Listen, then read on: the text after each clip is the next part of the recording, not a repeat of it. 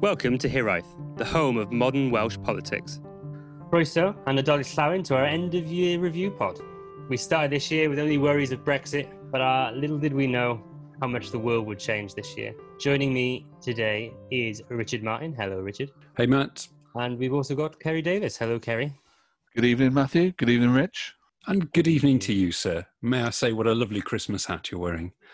So, as I said, we started this year worried about Brexit. How worried are you about Brexit now, Kerry? I've never been a big worrier of Brexit. I'm not a supporter of it, but I also am not as concerned as many are. I think we're going to lose an awful lot. And I think what always concerned me about Brexit was the ability of the UK government to carry out the promises which led to the Brexit vote. And I think we're in that position now where everything I think a lot of us could see was going to come to pass is going to come to pass. And I think the ramifications of that are going to be quite worrying for a lot of sectors, a lot of people.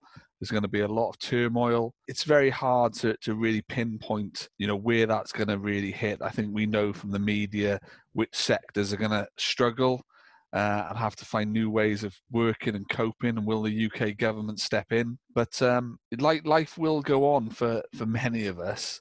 But it's very, very difficult for those where this is going to have a real sharp end impact. We've seen, though, in the last few days, haven't we, huge queues on motorways with lorries going up and down motorways, both in Kent and in North Wales and in Ynys Môn. Do you not think that will have a real impact on people if they can't get access to their food? I know bits of this are COVID related too, but they sort of mirror what could happen if there's no deal.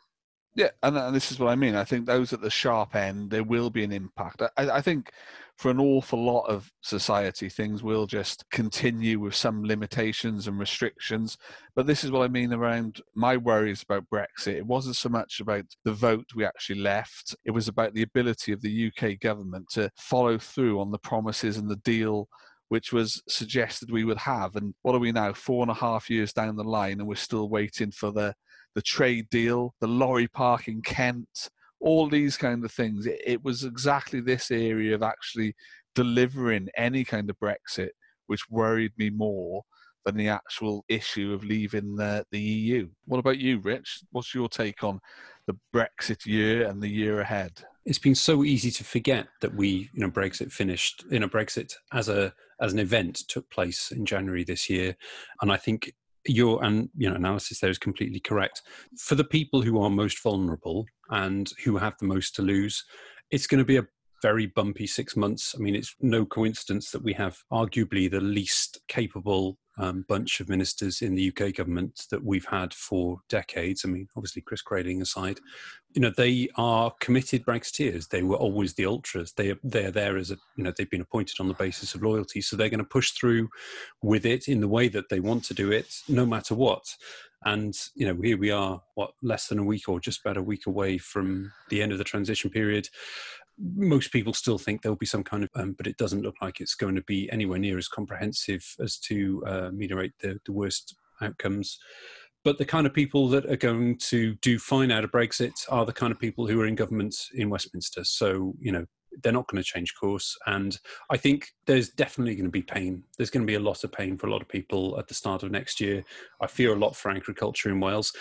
But I think the real worry is the kind of intangible long-term thing, which is, okay, so when we get out of the transition period, what is going to happen then? We've still got another 3 and a bit years of a pretty hardline government that is apparently intent on, wide-scale deregulation, still has an agenda that is unchanged, arguably, from the late 1980s. In fact, I think I heard Matthew Parris say on the radio a little while ago that Boris is essentially going to finish the job for Margaret Thatcher. He's going to complete her unfinished business. And I think that actually is more worrying for people. It's going to be difficult in the short term, but I think in the long term, I think that there's a question about what the future of the UK, in whatever form that takes, is going to be. And I think that's for people who care a lot about the environment, people who care a lot about social and economic rights of individuals and groups of people. I think it's going to be hard. I think it's going to be a difficult time, particularly as Labour continues to flail. Speaking of which, Matt, I guess on that note, that was an involuntary link over to you, mate. Thank you, mate. I didn't ask myself a question, so I can ignore that and completely move on. Just do what a politician would do. Just pick up and answer the question you want to answer.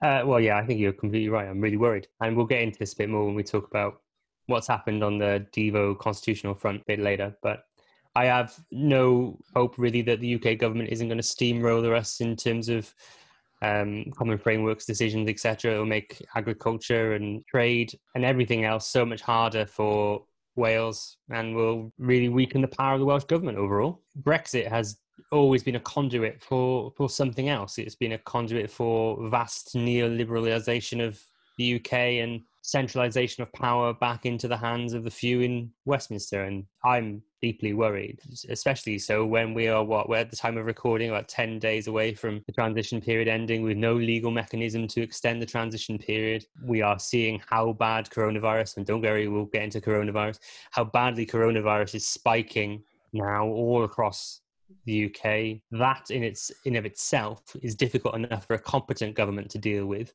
let alone this incompetent one, and how they have to deal with that, plus Brexit.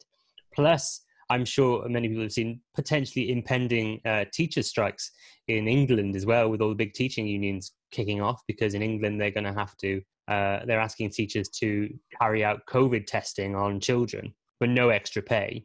So all these issues together are hard enough for a competent government to do. And this one gives me no faith that they'll do it, any of them well.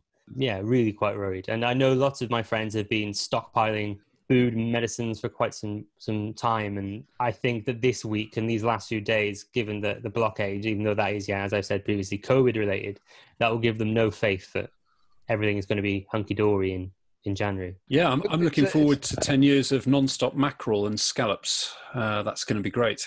Well, as a vegetarian living in Britain, I'm sure I will get very comfortable with lots of homegrown British produce. We're going for the uplifting, optimistic pod Got to tonight, then, gents. find the benefits. Got to find the benefits. You know, I'm going to be enjoying lots of homegrown cauliflowers and cabbages very soon, I'm sure. Yeah, I mean, I think we did schedule about 25 seconds of talking about all of the good things that happened in 2020, didn't we? What about the Welsh Gov in this process? Obviously, they've been sidelined a little bit, obviously, and especially since March, the primary focus of the Welsh Government has been on dealing with coronavirus and that public health crisis and all the economic fallout of that. But how well do you think the Welsh Gov were doing with Brexit and that transition period prior to coronavirus? I've been quite pleased with where they're going, particularly on the way Jeremy Miles has handled it. What he's talked us through on our pods previously puts Welsh Government in quite a strong position in saying how they're reacting to the Brexit position. They're obviously out of the loop. So much of the Brexit-related issues are at a UK level. So there's very little really Welsh Government can do in that regard. But Jeremy has shown a safe pair of hands. The response to the bill, which, you know, seeks to take away the powers you alluded to, Matt, I think Welsh Government is the only way they could have handled that. But when we talk about Brexit in Wales, you know, from our position, I think we're all of a similar mind. But we do have to reflect on the fact that, you know, Wales did vote for Brexit, and we don't want to get into the argument of who, why, what, and where.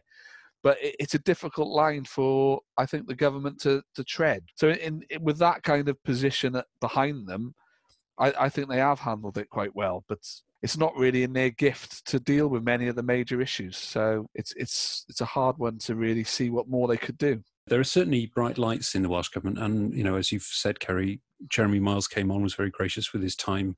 And he continues to be one of the best prospects for I think the future of not just the Welsh Government, but the Senedd. I think he's obviously one of the most talented people there and has a great command of the detail, but hamstrung entirely by their steadfastness in following the rules of what devolution was set up to do, and an unwillingness to break with the commitment to the Union in the same way that the Scottish Government is. I think it's very difficult to see a good future for any Welsh Government completely subsumed by the legislation that the UK Government puts in place. Sorry, Bleak. I'm glad I joined you both tonight, gents.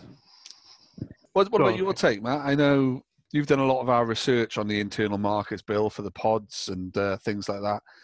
How do you think it's been handled from a Welsh perspective? I mean, Welsh Gov have done pretty well, I think.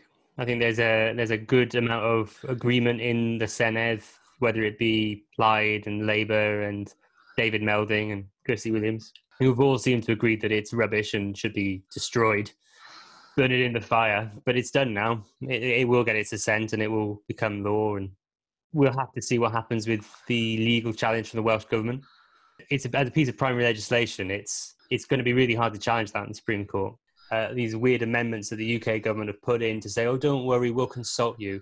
They've all got bits and clauses in them which basically say, if we can't get an agreement, we'll just go ahead and do what we want to do anyway. So they will just eventually, if they can't find common ground with the devolved governments, which they almost certainly won't because the UK government want a race to the bottom, then we will be forced to follow that race to the bottom. And we will see our standards slashed and burned by a government that don't care about what we have to say. So I am deeply worried that you'll end up with devolution in name only. I really hope that the Welsh Government is successful and can find a way to overturn the Internal Market Bill, because if not, you've got to have at least another 3 years, and that's predicated on Labour being able to win an election in 2024, at least 3 years of them riding complete roughshod over whatever the Welsh Government decide to do, whichever party wins next year. But wouldn't we then look at this as probably the greatest opportunity for our biggest issue on the pod this year has been the emergence, growth of the call for independence for Wales. We're looking at what Scotland have done. You know, that's been some of our most interesting pods on where we're going for independence for the Celtic nations. And even talking of regionalisation, federalism of England. There had undoubtedly been a growth in support in Wales overall and in the Labour Party for independence, for more self-determination, to avoid things like the Internal Market Bill. During the summer months, looking at the way the Welsh Government handled coronavirus as being distinctly better than the English government. And that has been one of the reasons why people have gone, no, I think we want independence now. But I don't see how it becomes reality. I don't see how you get from where we are now to an independence referendum. If you look at what UK Labour are calling for today, after Keir Starmer's speech on devolution and the Constitutional Convention, I don't see how you get from where they are there to saying eventually Welsh Labour will have a policy of we want an independence referendum. I think it's very hard to see how that happens unless Welsh Labour were to become a distinct political party to the UK Labour, like a sister party. I don't see how that would become Welsh Labour's policy. And I don't see Plaid taking a massive step forward. If you look at all the polling on independence, there's no equivalent movement up the polls for Plaid. They stay where they are. And they're going to be really careful not to go backwards from where they were in 2016 rather than going forwards. So, yes, whilst there are more people who support independence in a pure numerical sense in polling, I don't see how you get from where we are now to that endpoint. I suppose for me, it was taking it as a step-by-step, looking at the future flow of things. So I think the SNP will increase their majority in Edinburgh next May, and that will be an endorsement to a referendum early in that term of government. And I just don't see any way with any of the current big issues that would stop Scotland going independent. Do either of you see that any other scenario? No, I think that there's a reason why the Conservatives and Labour both say, no, we won't give you one. Because they know in their heart of hearts that if it happened, they'd lose. Keir Starmer today, when he was talking about the positive case for the union, most of the people I spoke to today when asking about his positive case for the union didn't have a clue what he was talking about making a positive case for the union. To us, there was no positive case for the union. It was built on the same platitudes and ineptitudes that have been echoed for all time by unionist politicians. And it's inevitable that if Scotland gets a referendum, I think it will vote yes.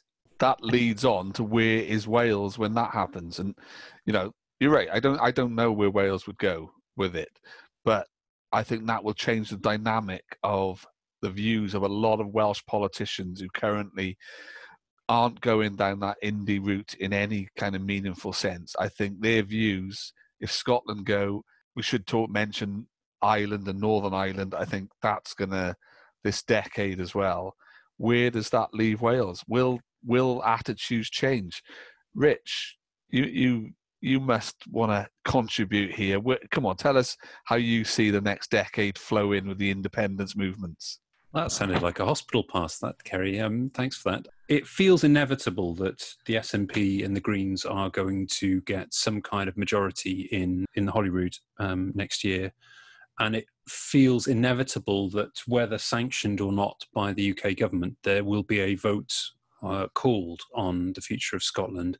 Perhaps in keeping with my general tone this evening, maybe I'm just feeling a little bit negative. I have a feeling that the playbook of the UK government might be to let it just sit there and, you know, slow it down so that the pro-Indy movement sort of splinters between those who want to do things through the, you know, legally accepted process of doing it, so that then it also pushes those who just want to do it unilaterally, you know, kind of go off, and it becomes a sort of internecine warfare between those in the yes camp, and then, you know, divide and rule. That's the UK government's a history of behaviour, and I think that's pretty much the only way that they can get out of it right now, because there is no one making a positive case for the union. And I think the thing to do with that, and we did touch on this in some of our pods this year, is that the positive case isn't one of narrative, it's not one of brand, it's not one of sentiment, it's not one of iconography, it's one of actually doing. And the reason why so many Scots want to leave the union, so many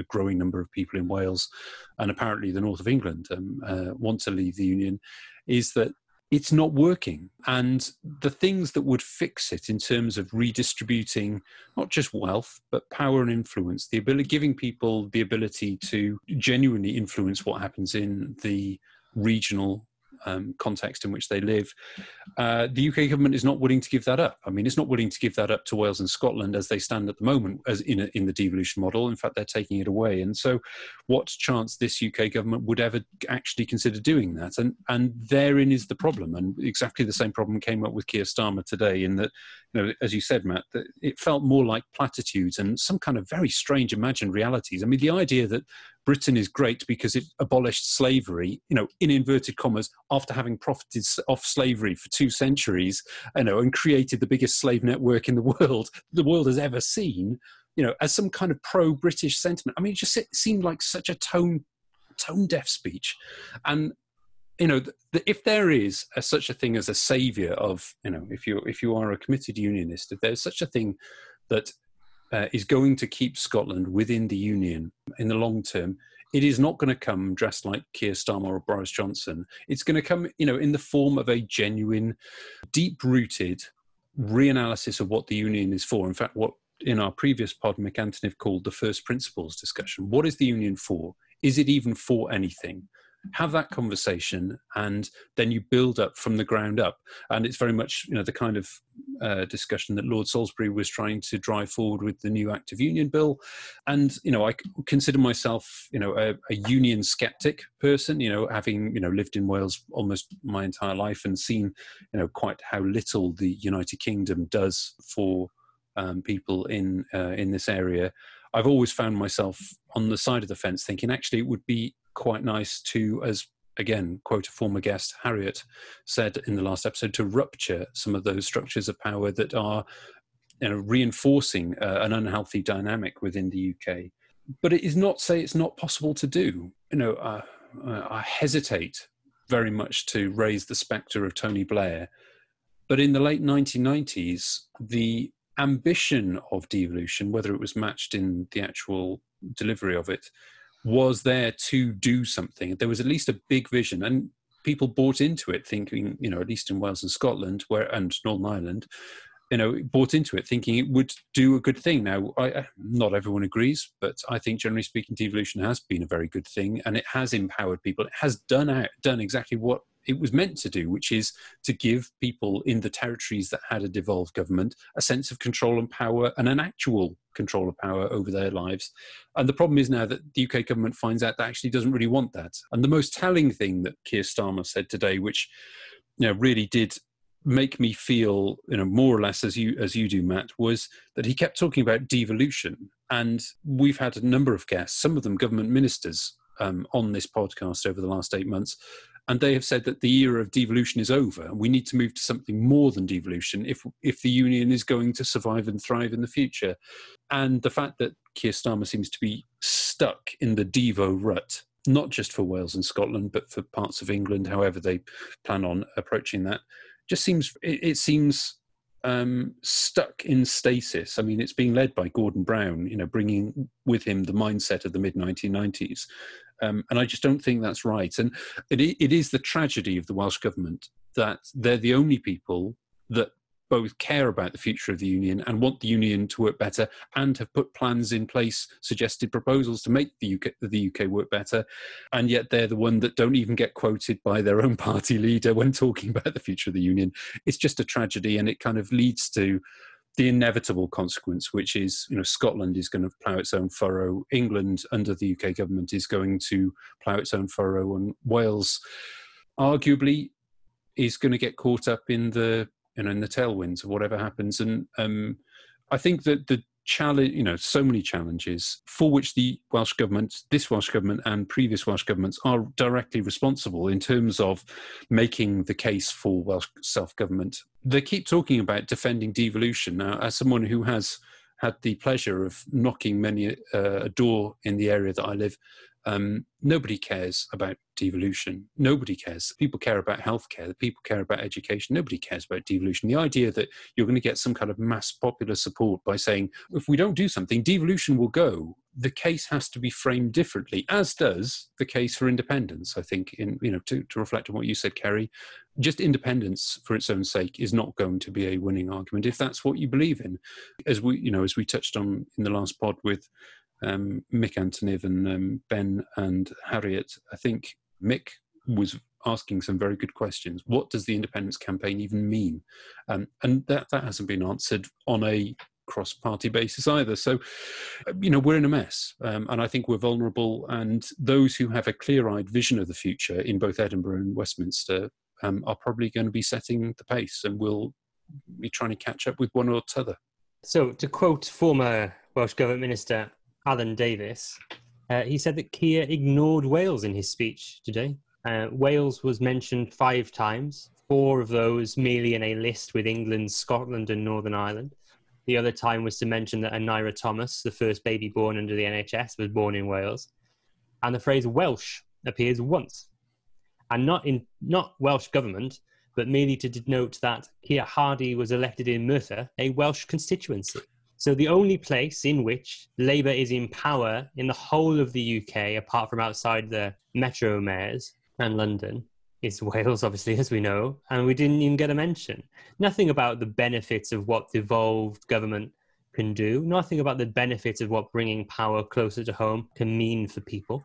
A lot of people have said to me that it felt like a speech for Middle England rather than a speech to try and win Scotland over, even though that was, on the face of it, what he's trying to do. But I think they'll get laughed at.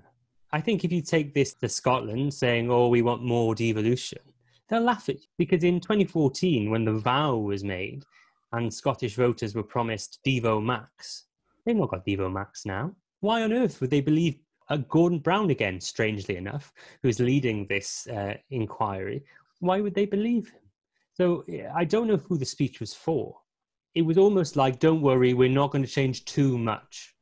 And the problem is, even in its structure, Gordon Brown, fine. There's arguably no one better who could have done it, really, in terms of all the connections and the knowledge he's got about it from Scotland, etc. But by the way we're doing this, I think there's no overarching constitutional theory about what they're trying to do. It's all piecemeal. It's like everything that's happened to devolution in the past, it's just done on the hawk. We don't really care what happens. We've just got to shut some people up. And that's what this felt like today. We're just trying to shut the Scots up, trying to shut the Welsh up. And there's a lot of people in Welsh Labour and Scottish Labour. If you look at the most recent statistics, it's something like 33% of Scottish Labour voters want independence. It's up to 52% in some polls in Wales of Welsh Labour voters who want an independent Wales. And I don't know what happened today that would have made any of them feel more comfortable that Labour is listening to their concerns. It's not about radical change. It's about piecemeal plasters over wounds that we don't know how to heal. That's what really worries me, is they're just going, oh, a bit of devolution will make people vote for us again. But I don't think it will. Was anything said which kind of bring UK, England, Labour closer together, or was all those cracks between Corbyn and Starmer and the various factions in Labour, this subject isn't one to bring them together?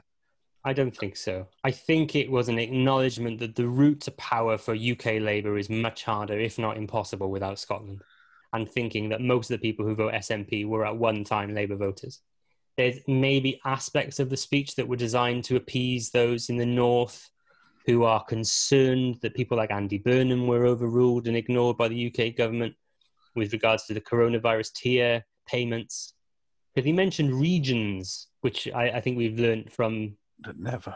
Our guests on our Future England pod, Alex Niven and John Denham. But regions aren't really a thing in England. They don't really. They're not a complete identity.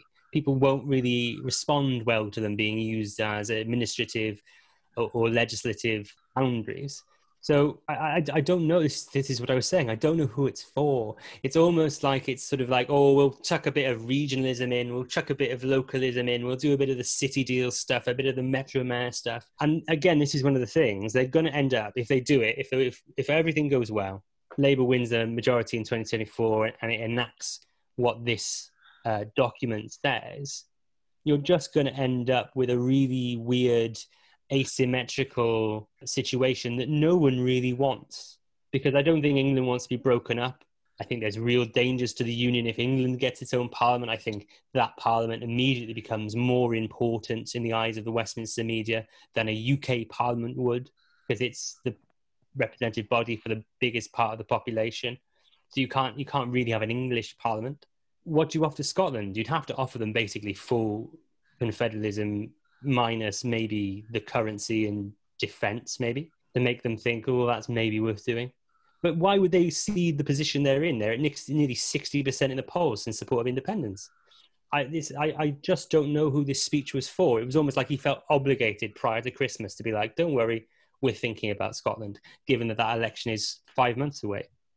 I shrugged for everyone who doesn't understand how an audio medium isn't very good for body language. Yep. Well, I mean, I'm surprised that, it was just a shrug. I mean, I imagine if I was a member of the Labour Party, I would have been absolutely livid, because essentially he gave up on Scotland in that speech. There was nothing there to try and turn the tide in Scotland. I think that the question that I would have, and, we did raise this with a number of guests, and I think, particularly Lee Waters and a couple of others really engaged with it, is that avoidance of talking about what the United Kingdom is for is exactly the same conversation that the Labour Party is avoiding having with itself. What is the Labour Party for? I hear this adage trotted out all the time, that the concerns of a working man in Llanelli are the same as in Leith or in Lincoln. And I hear that, and I think to myself, well, it's the same of a working man in Limerick or in Lille or, somewhere else beginning with Liberia. Don't know. So, I mean, the idea that the Labour Party should be concerned with national borders and, national territories, it always surprises me, because Ireland was part of the United Kingdom. Ireland left the United Kingdom. Ireland still has a Labour Party, which still, makes the same class-based arguments that it always has done, and did a very good job getting the Twitter handle before anybody else did as well, which I thought was quite savvy. An independent Scotland would have a Labour Party. I think quite a successful one. Probably a very successful one, because a lot of those people would come home, because the problem isn't that they hate the Labour Party. The problem is that they hate the United Kingdom. And I think the United Kingdom has given them plenty of cause to hate the United Kingdom if you're a Scottish voter right now. So I don't understand what the purpose of the Labour Party is in terms of, I mean, it's almost like it's perpetually stuck in trying to hide the fact that it is a pretty hardcore unionist party, not a million miles away from what the Conservative Party is. But it can't say that, because it understands that would go against its, directly oppose its criticisms of those groups and parties that wish to change the relationship with the union and the rest of Britain. It's almost like, why is the UK or British Labour Party, whatever it is, suffering from the same problem of over-centralisation and lack of either regional or national federalism or federation that the UK is? I mean, the one mirrors the other, and they're both deeply problematic for the Labour Party. And if the Scottish Labour Party was fully autonomous, maybe it would support independence. Who knows? In fact, so many of the trade unions in Scotland already do. If the Welsh Labour Party was autonomous, then it wouldn't be a whipping boy for Boris Johnson in Westminster, or whomever the Conservative leader is in Westminster, because Keir Starmer could say, well, that's not my party, that's a sister party.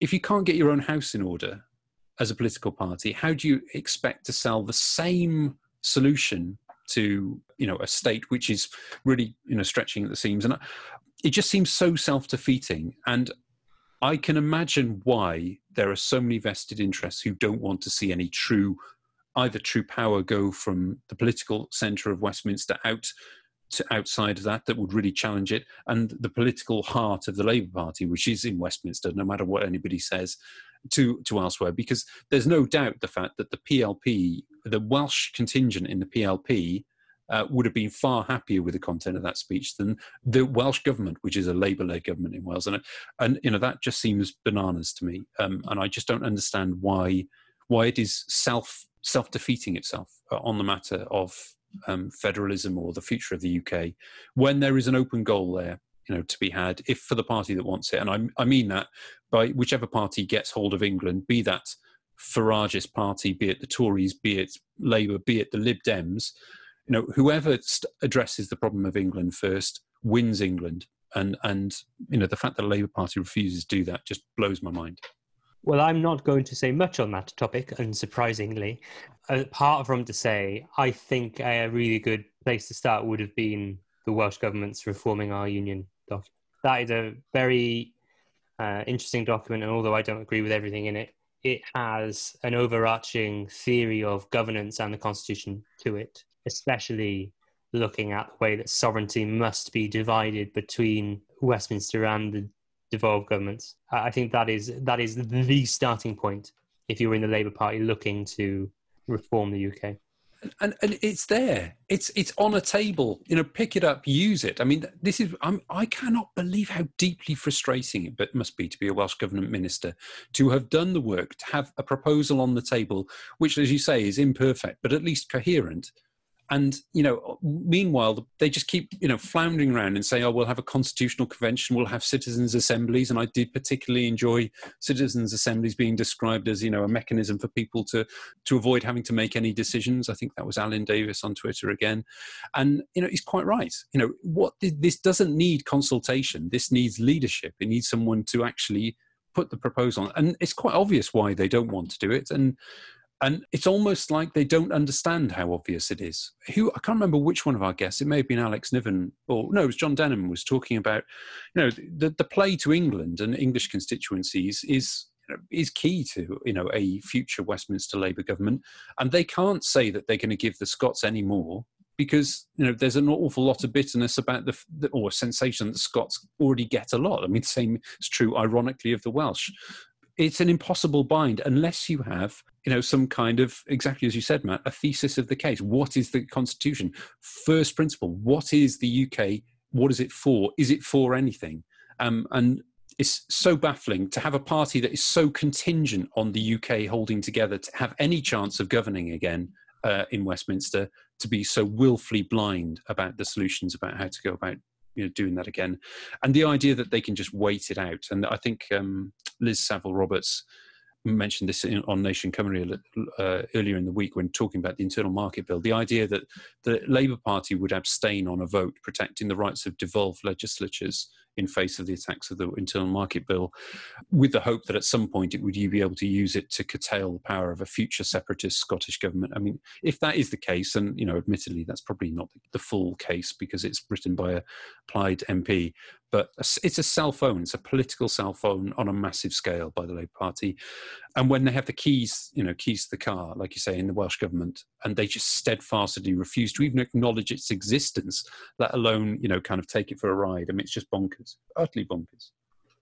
But a huge opportunity for the Green Party, though, you've got to say. The newly indie supporting Greens, Kerry. Not so newly. It was always there, gentlemen. People need to understand the policies that are out there for all to see. let's move on to the big topic of the year, because I think it's linked. You know, it's Welsh Government, COVID, the levers it's got available to it. It's linked to independence, devolution. How do we think that's been handled in Wales so far, Rich? Pretty much as badly as it has been elsewhere in the UK. Over to you, Matt. Thank you, sir, for one of your specialty hospital passes. No, I think it's been okay. It's been okay comparatively to our big next door neighbour. But if you look at globally, it's not fantastic, is it? You see all the countries that have basically got rid of COVID. But again, a lot of this boils down into what the Welsh Government can actually do. I'm sure that if the Welsh Government had more economic levers available to it, it would have locked down faster and harder to begin with, and not left us in a situation where we are sort of waiting, hoping that the UK government have to lock down England so we'll get some money to back our businesses. And that's why I think it's linked. I think it shows the levers devolution gives to the devolved nations aren't enough for this type of scenario. And when we talk about what the union is for, and we had a very helpful letter recently, I think, didn't we, off Simon Hart, telling us that, well, English hospitals will still be available to Welsh patients. You know, that is good of the union, is to be admired. I think the Welsh Government in the first 6 months of COVID were one of the leading administrations in the UK on how they handled it. So we call it through to the autumn. I think the Welsh Government approach, the 3 weekly review, the restrictions it put in place, I think it was seen widely in Wales and outside Wales as not an exemplar, but as a leading approach to handling COVID in the UK. But then, of course, we come to the autumn, and it's, I'd say, be a slightly different story.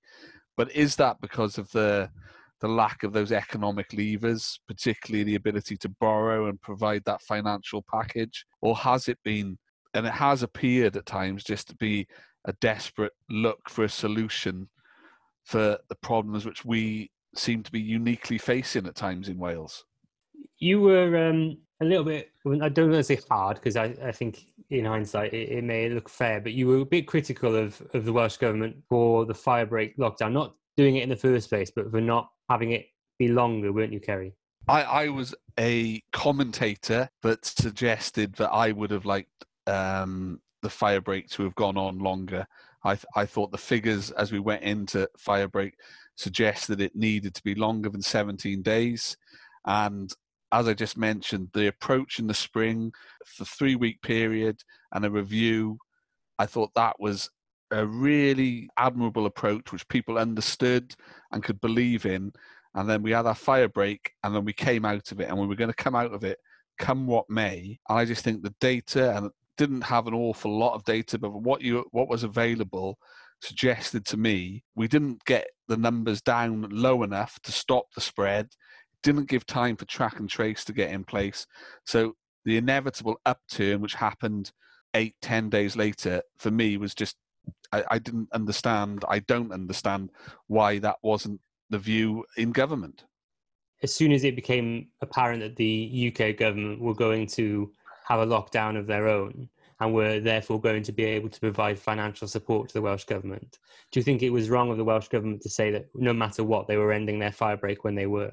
Yeah, I totally. And I think the decision on Saturday has just shown us that when they needed to make decisions on evidence, it doesn't matter what's in place, you make those decisions.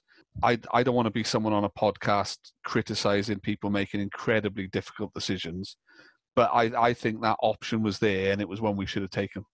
I mean, calling back to one of our first pods, and exactly as you've just mentioned, Kerry, I think it was our first multi-guest, Mark Hooper, that said that one of the core problems with the devolution setup is that you have no access to what is the Bank of England, and it is very firmly the Bank of England. And if it was the Bank of the UK and all of the governments could, engage to a certain degree within whatever limits of monetary policy that they could manage or need, then they would be able to do different things. And I think you're absolutely right that the Welsh Government would have been more cautious with COVID if it could have afforded it. But the problem is that the Welsh Government is caught between a rock and a hard place there, because you you can't, unless you can offer to reimburse people financially for putting them in financial hardship, then you're basically punishing people. I was a bit glib earlier, but I do recognise that they went on a hell of a learning curve. They were, and I remember, Kerry, you criticising them very harshly for the first few weeks. The Wales-Scotland rugby game, the Stereophonics gig. They were late, kind of reacting, as was just in the same way that Boris Johnson was late. I mean, they were faster in responding than he was.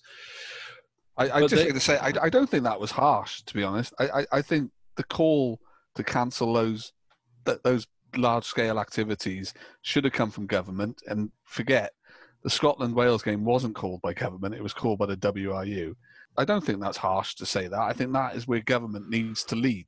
All those expletives, I had to cut off the podcast, Kerry. I remember how harsh you were really at the time. No, you're right. I mean, you're absolutely right. The Welsh government was slow. And frankly, it is no surprise to anyone to talk about the fact that the Welsh government is still a relatively nascent organisation. And they just weren't ready. They weren't able to handle this kind of catastrophe. If we thought foot and mouth was awful back in the late 2000s, this is a whole other ball game, and they got up to speed quickly. I mean, what I don't understand is and we talked about this on the Firebreak Friday episode that we recorded, is what the end result of that firebreak was. I mean, it was never clear entirely at the time. Get the R rate down, but as soon as you lift restrictions, that the R rate is going to go up again. So what was the long-term aim of the firebreak? Was it to keep the R rate bobbing up and down until such point as you hit a vaccine? That we know what the answer was to COVID. And, as an island, living on a tiny little island on the edge of the Atlantic, we should have been able to go for complete eradication. And the fact that the UK government was not even willing to comprehend that, wasn't even, didn't even close airports for months, did it? It was pretty awful. The fact that the UK government didn't do that, and the fact that the Welsh government nor the Scottish government could influence it, and in fact, as we're all well aware by now, the terrible press that the Welsh government and the Scottish government had in England for closing the border to try and reduce travel, it just, again, totally reflects the awful situation that we are, and how the constitutional problem is the rot at the core of so many problems of governance on the island. And I would like to think, although it would be really interesting to ask them, if they'd had unilateral power, if they'd had the money, the control over a central bank, if they'd had, complete control over all of the infrastructure in Wales, what would have Welsh government have done? And maybe we'll have to wait until Mark Drakeford retires to ask him that question. But it would be really interesting to know. But the fact that none of the UK's governments publicly championed an eradication strategy was always going to mean that we're going to end up in this situation. Because, as we know, over on the Antipodes right now, New Zealand and Australia are enjoying party time. Pandemic, what pandemic? And, well, I feel, yes. You will note that in the North Shore of Sydney, they're currently in lockdown, and New South Wales is very much similar to South Wales in that its borders have been closed to the rest of Australia today. So I haven't caught up today, but I think that part of Sydney's gone into a hard lockdown on 83 confirmed cases. It makes it a little bit different to how we've handled it. And as I've bored you both before, I've looked at the Australian model, particularly Melbourne, Victoria, and how they have gone down that eradication policy. It was a 110-day lockdown to eradicate it in that area, and that's why they're closing borders to New South Wales now to keep it so that they are virus-free. Is it working, Kerry? I think that's the question. Is the eradication, because obviously it's worked on New Zealand, but Australia is a far bigger landmass. Australia was virus-free, and the latest outbreak, I think, has been attributed to a cabin crew member from the United States. While you've got access to these places, and of course we need that kind of travel in one way or another, you're always going to have that risk of having those people bringing the virus in. And until we get some kind of fast test, I think they are emerging now of a 20 minutes, half-hour test, it's going to be difficult. So what do we think around some of the latest decisions on the rules and regulations in Wales, where Wales has a blanket tier approach? Do you think there are opportunities to give other areas of Wales with low rates a little bit more freedom? Could we have put Anglesey in a state of freedom with barricades on the Britannia Bridge? Well, we've got a couple of former guests, haven't we, who are quite vocal about this. Jim Jones and Emma Wild-Hale have been quite vocal in the past on how we should adopt a more regional approach. I mean, yeah, I can see the argument for it, but the danger, of course, is that Wales isn't really, you know, our county borders are not really like national borders. That if you live in the north bit of Caerphilly, you could be in Cardiff in a couple of minutes. If you live in the north bit of, you know, live in bits of Cardiff, you're in Pontypridd very quickly. You live in Newport, you're in Monmouth pretty much instantaneously. How do you manage that? Because people will travel between those borders. They will go shopping in a different local authority area. They will go visit family and friends in a local area. And once you're in that area, how many times are the police pulling you over to see, oh, are you from here, or are you from here? Are you local, or are you from a slightly different local authority? You know. I mean, it doesn't help that we have one of the least coherent setups, territorial setups of local government anywhere in the Western world. You know, we just had this insane situation that was dreamt up in a John Redwood-esque fever dream that he'd somehow managed to squeeze more Conservative councillors out of Wales. It's utterly bonkers, and it brings in incoherence. The idea of doing it in all Wales, at least it's vaguely coherent, but it's like you said, Kerry, I think it's perfectly fair to criticise, but also you have to acknowledge that it's been a thankless task, and it's been one of the most difficult, if not the most difficult thing that any of our politicians will have done in their lifetime. So can't be too harsh on them. But I don't think we've had the kind of leadership that we would have needed to be in a better place than we are right now, despite the many good things that Mark Drakeford and Nicola Sturgeon have done. What do you think about the Christmas lockdown and the cancelling it at such late notice? Sort of led to scenes of people trying to flee London out of the major train stations the other day. Do you think they were right to do it at such short notice, or that bit in particular? I think all three of us are broadly in favour of the restrictions, the additional restrictions at Christmas that have been placed on us. But do you think that aspect of it was wise? It was the right thing to do. Absolutely the right thing to do. Is it, you know, but the what wasn't right was for Boris Johnson to be spending the whole week beforehand claiming that Keir Starmer was the Scrooge trying to steal Christmas. And then suddenly when he finds himself, you know, having to do it, it basically completely undermines public trust in the whole messaging. And that's what happens if you treat governing like a game. You know, it's stupid. It's unhelpful. You be like a grown-up when you're the Prime Minister, and be like a grown-up when you're in the Cabinet, and just deal with the world as it is. And people will thank you for that in the least glamorous way possible. They're not going to, you know, line the streets in adulatory applause for you, but they won't hate you. And the problem is that a lot of people hate the kind of people that you can see are not doing their jobs properly and aren't taking it seriously. And I really, you know, the problem wasn't the change of policy, because when the situation changed, you have to change your policy. The problem was the, quite frankly, infantile behaviour of the UK government, saying that those who were being more cautious were being scaremongers and, you know, being Grinches and whatnot. And that's just unhelpful and stupid. I think it was also quite nice to see the four nations, in inverted commas, approach return. I think that made it feel more coherent and helpful. And that was a good thing. It was good to see, despite the fact that you get the feeling that it wasn't done on the basis of parity. I think it was at least good to see coordination, because on a tiny island, we've got three governments and they should coordinate on matters of public health. Lots of Welsh Conservative MSs and MPs ready with their pitchforks, though, for Mark Drakeford as soon as an announcement that some changes to the rules were going to occur, only to have to backtrack a few hours later when Boris came out, I think. I refer you to my earlier comment about being grown-ups. Kerry, what about you? I think you're fully aware of the criticism, or what I'd call is support for government to do the right thing approach in the last few weeks. I thought the Welsh figures the last 3 weeks have been atrocious, and it put any kind of idea of Christmas relaxation to me. Couldn't understand why we weren't addressing that earlier. And I think Wales, certainly parts of Wales, because I've got some sympathy for not locking down the whole nation. We should have been looking at lockdowns and not, you know, the piecemeal, the public houses, the hospitality sector, and then schools. I think we could have done things differently. But as Rich said, these are incredibly difficult times. The Welsh government have been talking a lot about trust and putting the onus on the public and taking responsibility. And I think that's fair. I think that's fair all the way along. But I think there's elements of the public which will do the right thing and don't need much communication. They know what to do. And then there's elements of society that won't. So this idea about trust has been something which doesn't really ring true to me. The government's got to do what it thinks is right as a government and do that when it has to do that. Giving people 6 hours notice to do some of the things they might want it to do, I just think a lot of people would have lost any of that trust, but they've been so desperate to keep since the fire break.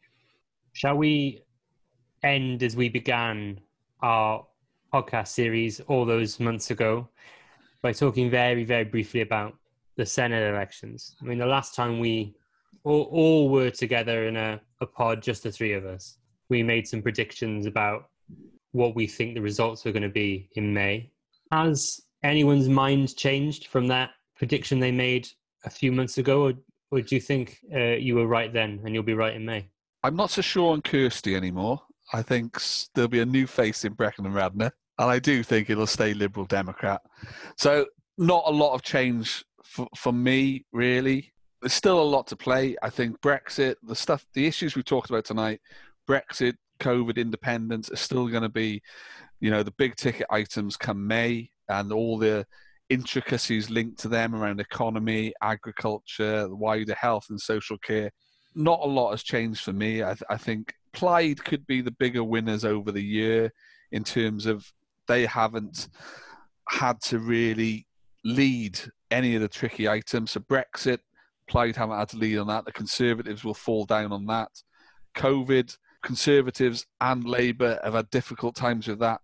So Plaid might, but the nature of our political setup, the proportional representation, I don't think there'll be huge changes. So I think earlier in the year, I had Labour as the largest party needing to work with someone to form a government. I think there will be a Lib Dem to work with, but probably just the one. Not a lot of change, maybe the odd seat here or there.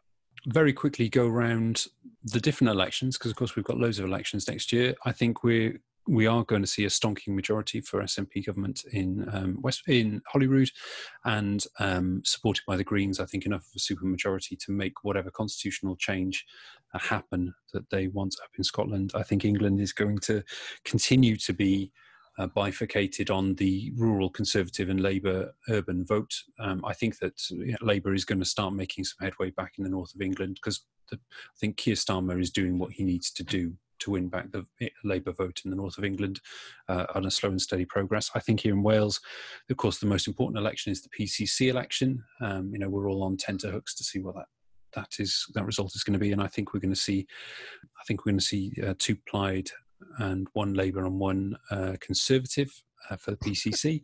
And in the Senate, where do you think the Conservative want to be? I think Mid and West Wales. No, I think that's going to be Dafydd. I think Dafydd Llywelyn will keep that. I think the southeast corner of Wales, Gwent, is going to be the big red to blue story of elections 2021. Looking at the pressure that the Conservatives are going to put on there, not just obviously in terms of the Senedd election, but because the PCC election is on the same day, I think we're going to see a lot of push for Conservatives. And actually, there's a really strong potential voter base for the Conservatives in the southeast. And I think I'd say Gwent is the one that's most likely to go Tory. And I think a Labour PCC for South Wales Police. And the Senedd vote itself, I think you guys have covered it already. I think larger story is a three-way split. I think that as the year has gone on, and despite everything that would suggest to the contrary, I think that the Conservative vote is going to be higher than most people would have expected. And of course, that's dependent on, the fringe parties, the fringe right-wing parties. But my gut tells me that it's inching closer to what I would probably consider the best outcome of next year's election, which would be some kind of formal agreement between Plaid and Labour. Plaid, I don't think that the drive to independence is going to push them as high as they would like it to. And I think that their alternative offers have not been heard by the electorate in the way that they would like them to either. So I think we're going to see a Labour Plaid or Labour with some agreement with Plaid outcome. And I don't necessarily think that that's a terrible thing, but I think the most important thing for them to grapple with once the election is over about what the future of democracy looks like in Wales. And I would wager another bet that I think we're going to see Senedd expansion rapidly rise up the agenda, as well as other connected issues, because with the reduction in terms of parliamentary constituencies coming in 2024 for the UK Parliament, I think that there is now an electoral incentive for the Labour Party to expand the Senedd in a way that there wasn't in this term. How about you, Matt? Yeah, I can pretty much completely agree with you, Rich. I can easily envisage a situation where the Tories take a significant step forwards, just because I think the increased notoriety of Mark Drakeford could work both in his favour and against him. And I don't see Plaid making steps forward. Like I said earlier, I think they may even take steps back because they seem to be going full force for independence. But I don't think the media narrative is strong enough for them to be able to explain to people why. I think that they're going to go into an election in a time when we're in deep recession, just after one of the most horrific public health crises of all time. And they're going to be talking about the Constitution, which, although we do on this pond, we're not a political party trying to win an election. And they won't have the time to explain to people why they think that independence would be better for them. And to a lot of people, they will just sound like they're not in touch with people and we're just talking about the Constitution when they should be talking about something else. So, yeah, I think there's a really good chance that it's either a Labour minority, Labour and some sort of compact, or even, depending on how many seats Labour end up with, some sort of One Wales 2 agreement. I think we pretty much agree. So in addition to the Green breakthrough in Cardiff Central, gents, where else would you see the Greens picking up a seat? A particular list vote? South Wales Central is always a good chance, isn't it? Well, that nearly happened in 2011, didn't it, for the Greens picking up a seat. I think it really does depend a lot on what happens to that old UKIP vote. If that old UKIP vote goes Tory, it might happen. It might happen. Because, and if memory serves me correctly, the Libs weren't miles away from a list seat in South Wales Central last time, so... The negativity of the start of the pod has really lifted at the end. This is good stuff. It depends who you are, Kerry. If you're that lone abolish the assembly candidate at the top of their list in South Wales Central, you're distraught by our prediction that you're not going to be able to win a seat in South Wales Central. I'm overjoyed, but they would be distraught. Who is at the top of that list? Is it erstwhile Mr. Bennett? Probably, yeah, probably. I could probably manage a Senedd without Gareth in it, to be fair. Yeah, Mark Reckless, I think, has got South Wales East, hasn't he? Yeah, he has, yeah. Anyway, let's talk about something else that's great for 2021, as we're feeling positive right at the end. We'll be podcasting all the way through 2021. One of the highlights for me personally, and I'm sure for the Welsh Twitter sphere, has been the arrival of the Hiraeth podcast. I think it would be nice to say thank you to everyone who's listened and contributed. We've had some really lovely feedback, and I'd also like to thank everybody who quoted us in various newspaper articles, even if you didn't give us attribution.